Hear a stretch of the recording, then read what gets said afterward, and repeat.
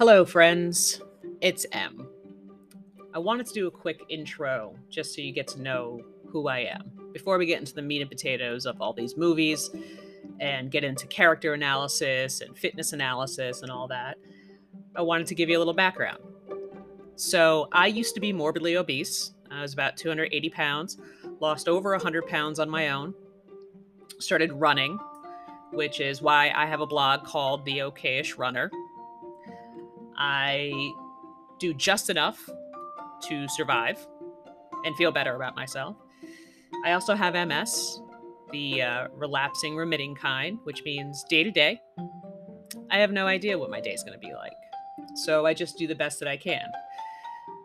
So join me on this adventure as we delve into different apocalypse movies and scenarios so we can see how we can all survive this together. See you in the next episode.